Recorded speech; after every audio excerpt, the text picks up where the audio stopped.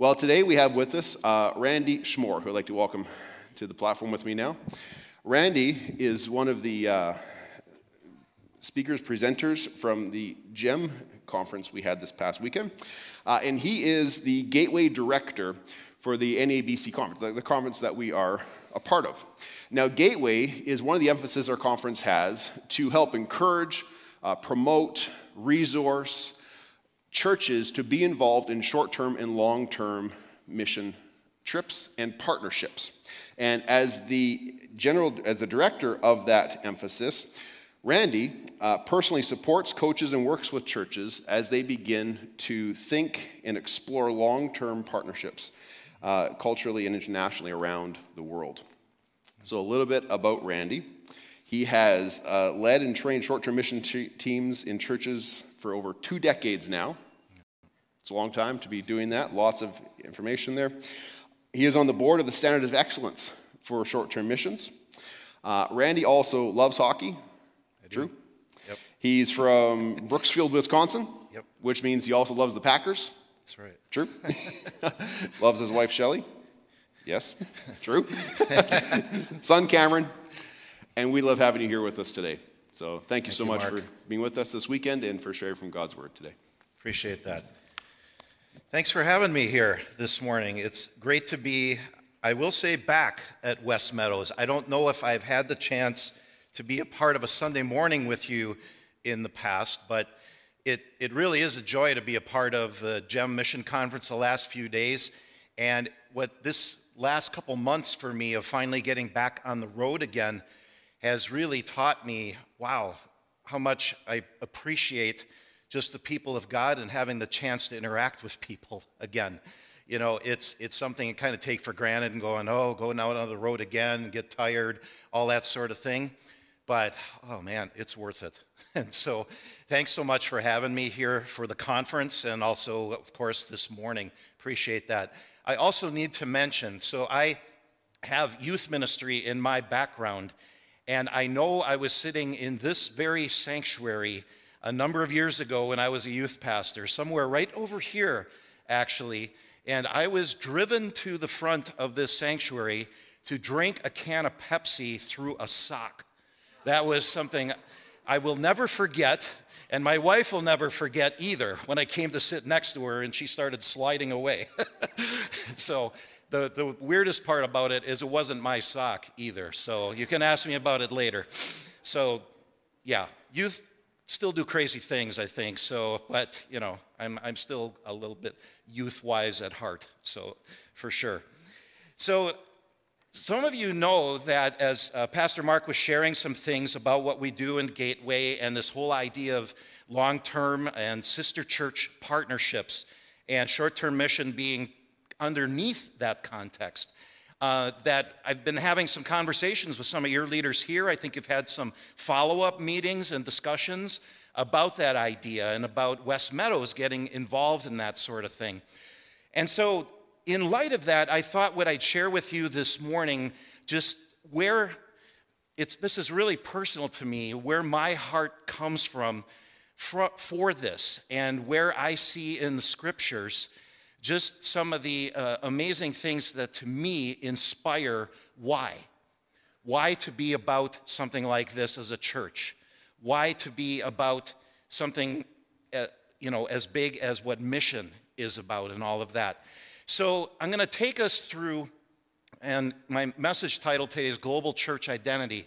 And we're going to get to that, but I want to start in Colossians and framing this up a bit before we go into Ephesians, which I think arguably is one of the best places for us to understand our identity as a church. We're going to camp out there for a while before jumping back to Colossians again and the idea of mission, okay?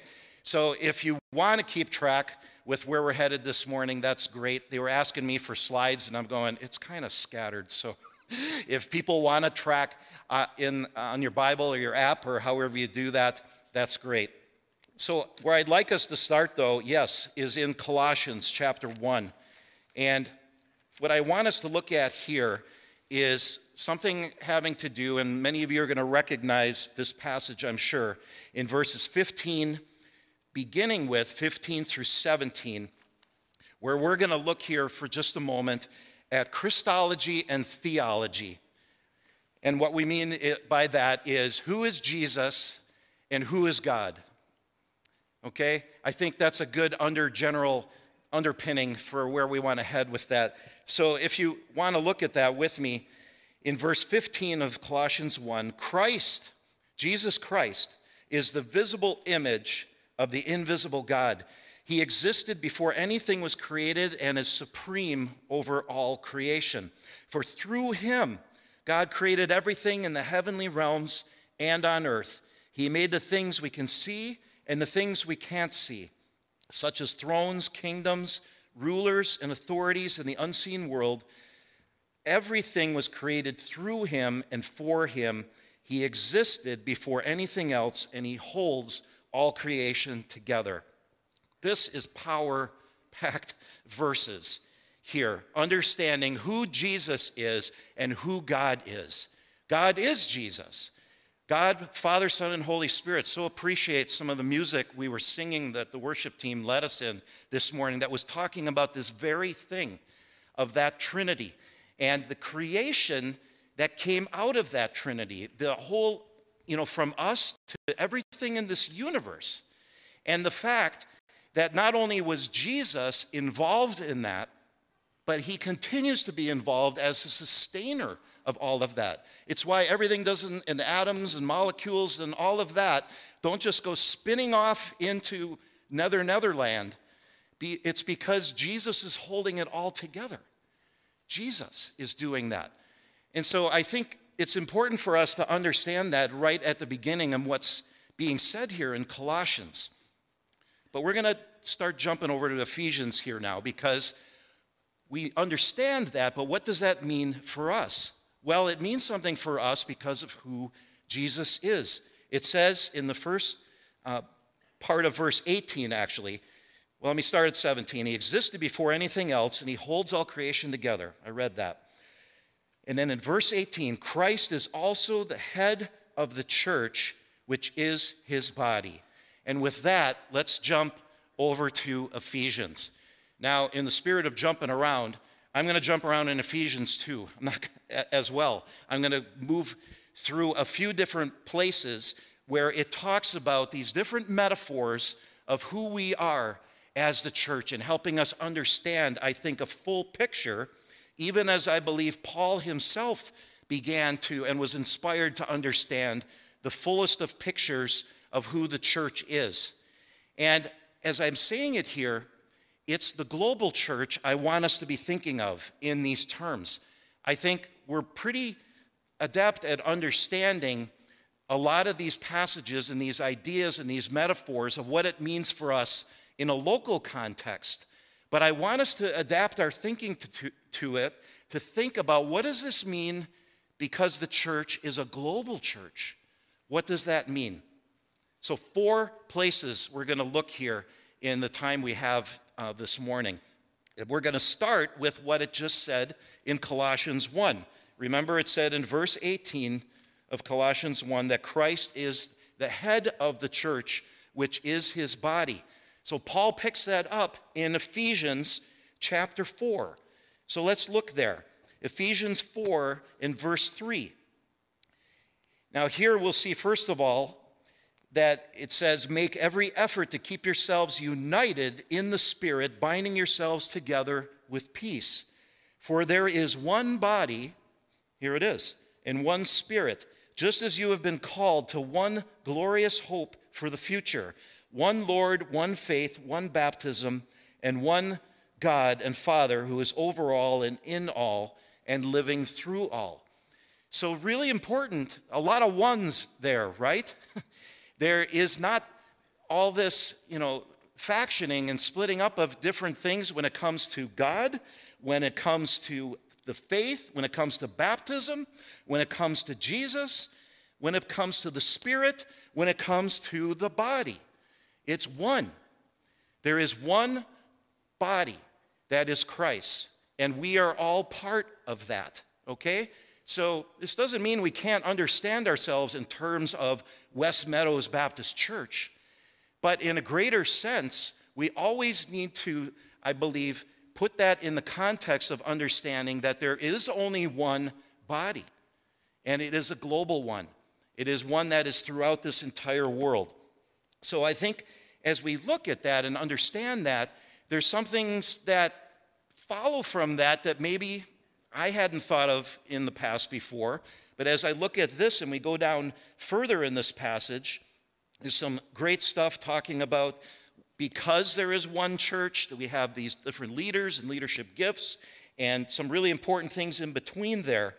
But in the spirit of time, we're going to move on to verse 14 in chapter 4, where it says, "Then we will no longer be immature like children. We won't be tossed and blown about by every wind of new teaching.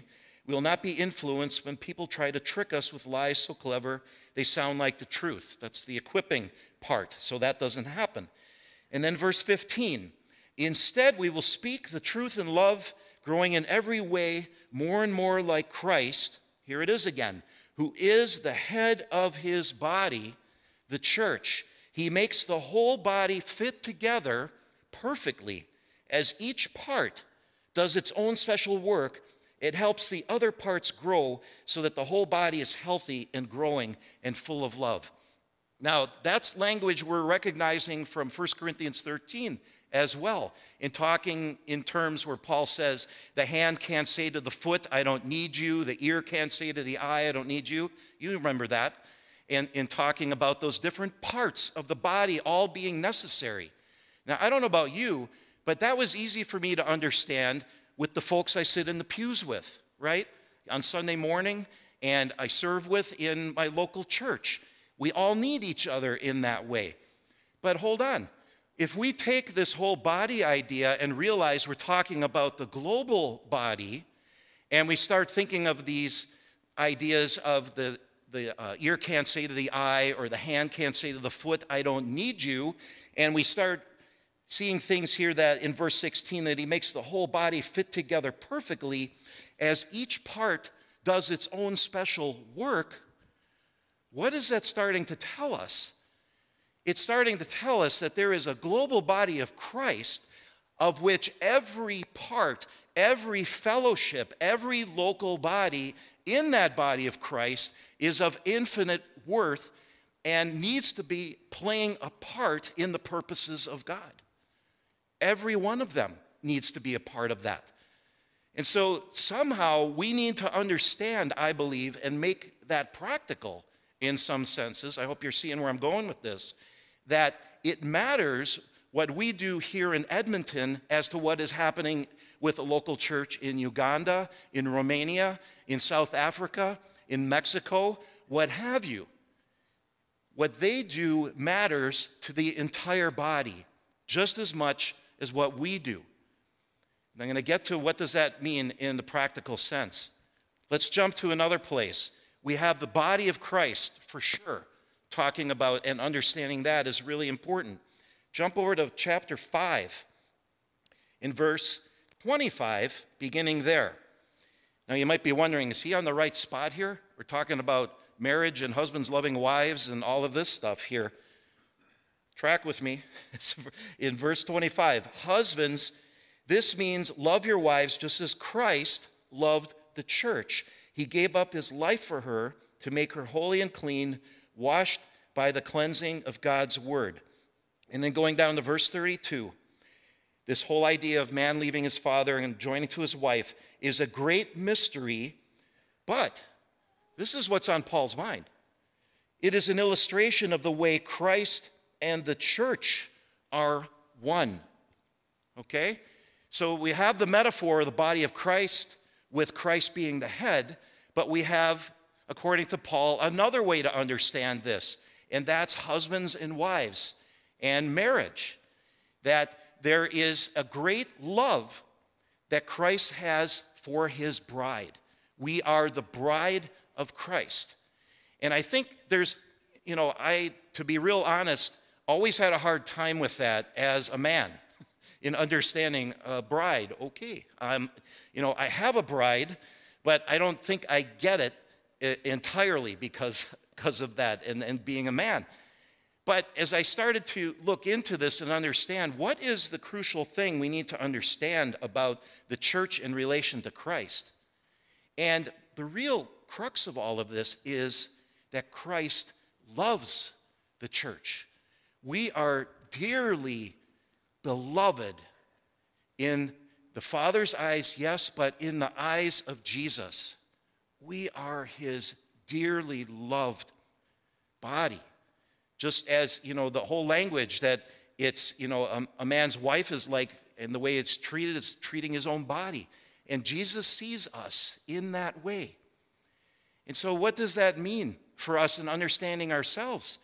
Well, if that kind of love is being aimed at us, that Jesus as like a man and a woman is aiming the love that way and aiming that love towards us as Christ's bride, or as his bride, we need to understand that love is very much a foundation of all we should understand about ourselves as a church. It's foundational because it's foundational in Jesus. It's not just for him to love us, but it is, of course, also incumbent on us to love each other. And so when we start thinking of that in terms of a global church, there is a deep love that I believe Jesus wants us to understand amongst ourselves as a global church. And that doesn't just happen by, I think, only reading words on a page and hearing a story from a missionary once in a while. I think there's some ways, especially in this day and age, that we can really take a deep dive into that in developing the love that we need to have as that body of Christ, one for another. So let's look at another one. And this one, I think, is one that we can overlook many times. But chapter 3, remember, I'm jumping around. Chapter 3 and verse 3 of Ephesians. And here we read this. Paul writing here, as I briefly wrote earlier, God himself revealed his mysterious plan to me. As you read what I have written, you will understand my insight into this plan regarding Christ. God did not reveal it to previous generations, but now by his Spirit, he has revealed it to his holy apostles and prophets. And this is God's plan. Both Gentiles and Jews who believe the good news, the gospel, share equally in the riches inherited by God's children, both part of the same body, there is that again, and both enjoy the promise of blessings because they belong to Christ Jesus. So there is a mysterious sort of plan that Paul is revealing here that prior to him and his time is what he's saying, this was not known. It was assumed that God's people were the nation of Israel and the Jews, and that's all there was to it. But Paul himself, a Jew, is expressing here, no, this involves other peoples of the world, which is what Gentiles really does cover. It's anyone who's not Jewish. So that's the context he's writing this in. But another thing that's underneath that we should understand is there is very much a cross-cultural component in what was the biggest hang-up or stumbling block for Jews regarding hanging out with Gentiles. It was the differences culturally in how they behaved and what they did and the things they ate and just how they acted in life. How could they possibly be God's people?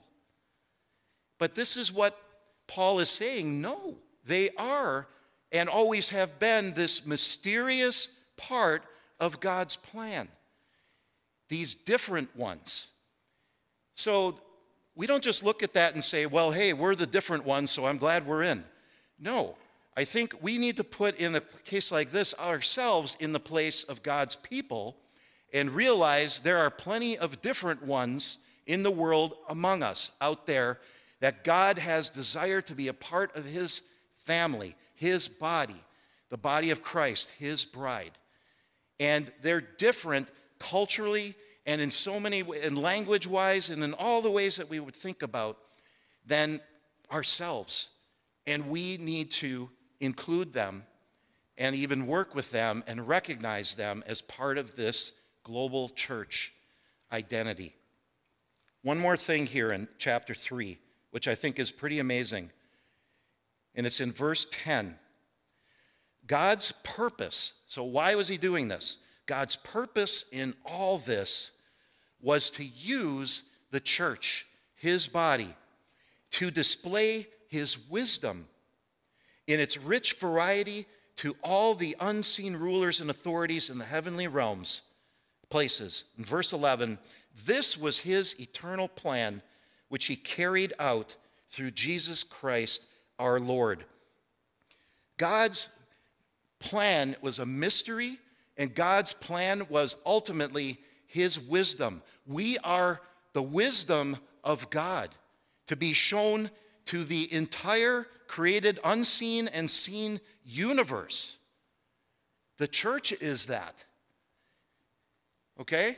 That is really something, if you start to think about it, that is our place, that is part of God's plan for us, that we are his ultimate wisdom. Part of his ultimate wisdom. That's quite a thing to hang on the wall, isn't it? Of being part of God's, part of the global church and part of God's plan and identity. I honestly think there's a lot of times that Scripture has some things and many things for us, and the Spirit wants to open up to us that are very mysterious. And we, I think, sometimes can get complacent in thinking we understand everything about this after we've been around for a while, which I have now too. And we could start feeling that way about it. But I believe, just like this, there are other mysteries of God that he has for us. And, you know, to me, that's just an amazing thing, and just one thing more that makes my faith stronger, to know that God has so many layers. Jesus has so many layers to who he is for us that we could take the entire eternity before we'd understand it all. I think that's part of understanding this mystery of this God we serve, and specifically having to do with this, for sure, with us as a church. We'll look at one more in Ephesians. And this one is still going in reverse direction in chapter 2. Now, this one kind of sets up what we just talked about the Gentiles and Jews. But let's look here in verse 14. For Christ himself has brought peace to us. He united Jews and Gentiles into one people. That's what we were just talking about. When in his own body on the cross, he broke down the wall of hostility that separated us. He did this by ending the system of the law with its commandments and regulations. He made peace between Jews and Gentiles by creating in himself one new people, together as one body. Christ reconciled both groups to God by means of his death on the cross. Remember that as we go back to Colossians in just a moment. So let's go down to verse 19. That kind of sets everything up that we were just talking about in regards to Jews and Gentiles. So the Gentiles, you, are no longer strangers and foreigners. You're citizens along with God's holy people. You count. You're part of, everyone is potentially part of God's family. Together we are, and this, think in terms of the global church now, his house, built on the foundation of the apostles and the prophets. The cornerstone is Jesus Christ himself. We're carefully joined together in him, becoming a holy temple, another building, a household or house, and now a temple in the Lord. Through him, you Gentiles are also being made a part of this dwelling where God lives by his Spirit. We're a family, a household, a home. We said we're a body, a bride, the mystery and wisdom of God, but the church, and the global church specifically, is a family, a household, and even a temple. Now, if we're a family and a household, we know that language, right? What do you have in families? Siblings, right? Brothers, sisters. You have mom and dad, but you have brothers and sisters in that family, okay? Sisters in the global church, brothers in the global church. They're individuals, but yeah, they're also other bodies as well. Sister churches, maybe, if you will. Now, I wish I could take credit and say this is exactly where I got the idea and that's why we call it that. No, it wasn't. I was thinking more in terms way back about sister cities, in Germany or in the Netherlands or something like that a city would have. But then as I started looking at this in Ephesians and it brought to my attention, I'm like, yeah, we need to, as fellowships, have actual siblings and not just recognize that we do, but also act like we do. And this is, I think, as I mentioned at the beginning, where some of the inspiration for why do this sort of thing. Why get involved in mission in this sort of way with our other counterparts, with our other brothers and sisters in other parts of the world, with other sister churches? Well, because if we're going to be a family, we need to realize we're all on mission together and act like it. I think in this day and age, that's becoming more apparent to us all the time. Now, sure, we're living through an unprecedented, that word gets used too much, I think, but it is that, right? Time that we're in right now. And there's a lot of reason to say, well, hold on a second, we can't go anywhere, we have to stay home, we have to do all these things. Well, acting like brothers and sisters, as we all know these days, and some of you are participating this way as I speak, happens over the internet as well. And our relationships, and even people that you have in your family that live across the country or another country or whatever the case might be, you're using things like Zoom, you're talking to them on a regular basis. And as we think about this whole idea of what it means for sister churches to work with each other and do that, part of that, is going to use things like planes and going to them, but it's probably going to be a lot about how we use the internet and ways that we connect with them in that way. And of course, lots of other things which we don't have time to talk about here this morning that actually show and live out how we function as sister churches in partnership with each other. But as we finish this out, the main way, I believe, these churches and sister churches would function with each other is shown going back to Colossians. So let's go back there in finishing out what's said. We had a theology and a Christology. We just talked an ecclesiology, or a doctrine of the church, is what we just talked about throughout Ephesians there, in all those different ways Paul mentioned. Now let's talk about a missiology. What is the mission? If Jesus is our head and we're his body, what are we following and walking with him into?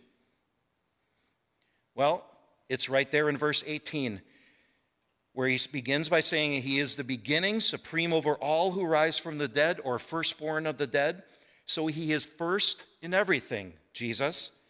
For God in all his fullness was pleased to live in Christ. And through him, God reconciled everything to himself. This is the mission. He made peace with everything in heaven and on earth by means of Christ's blood on the cross. So Jesus, in being the first to rise from the dead, did not despise the cross. He went there and in another mysterious way provided reconciliation, redemption, and union for all things. Don't lose that here. God reconciled everything to himself. And it was even said in one of the songs we sung this morning that in God's sight, in Jesus' sight, and his mission of going to the cross and then being resurrected to new life, where Jesus says, behold, I'm making all things new. Yes, that means every one of us, but that means as well the entire universe. And why would it be that way? Why would everything be under the gaze of Christ and the influence of his mission of reconciliation? Where did we start? He created it all. Jesus created it all. And he means and is redeeming it all and making all things new. And that's every one of us as well in the midst of that. So if we're wondering, what is our mission then in doing this together with Jesus? We are a part of proclaiming and demonstrating all of that. And even, I would say, incarnating all of that to people around us, but people on the other side of the world as well, too. And how do we do that? We do it together with our brothers and sisters, reaching into each other's Jerusalems, reaching into each other's Judeas, Samarias, ultimately the ends of the earth.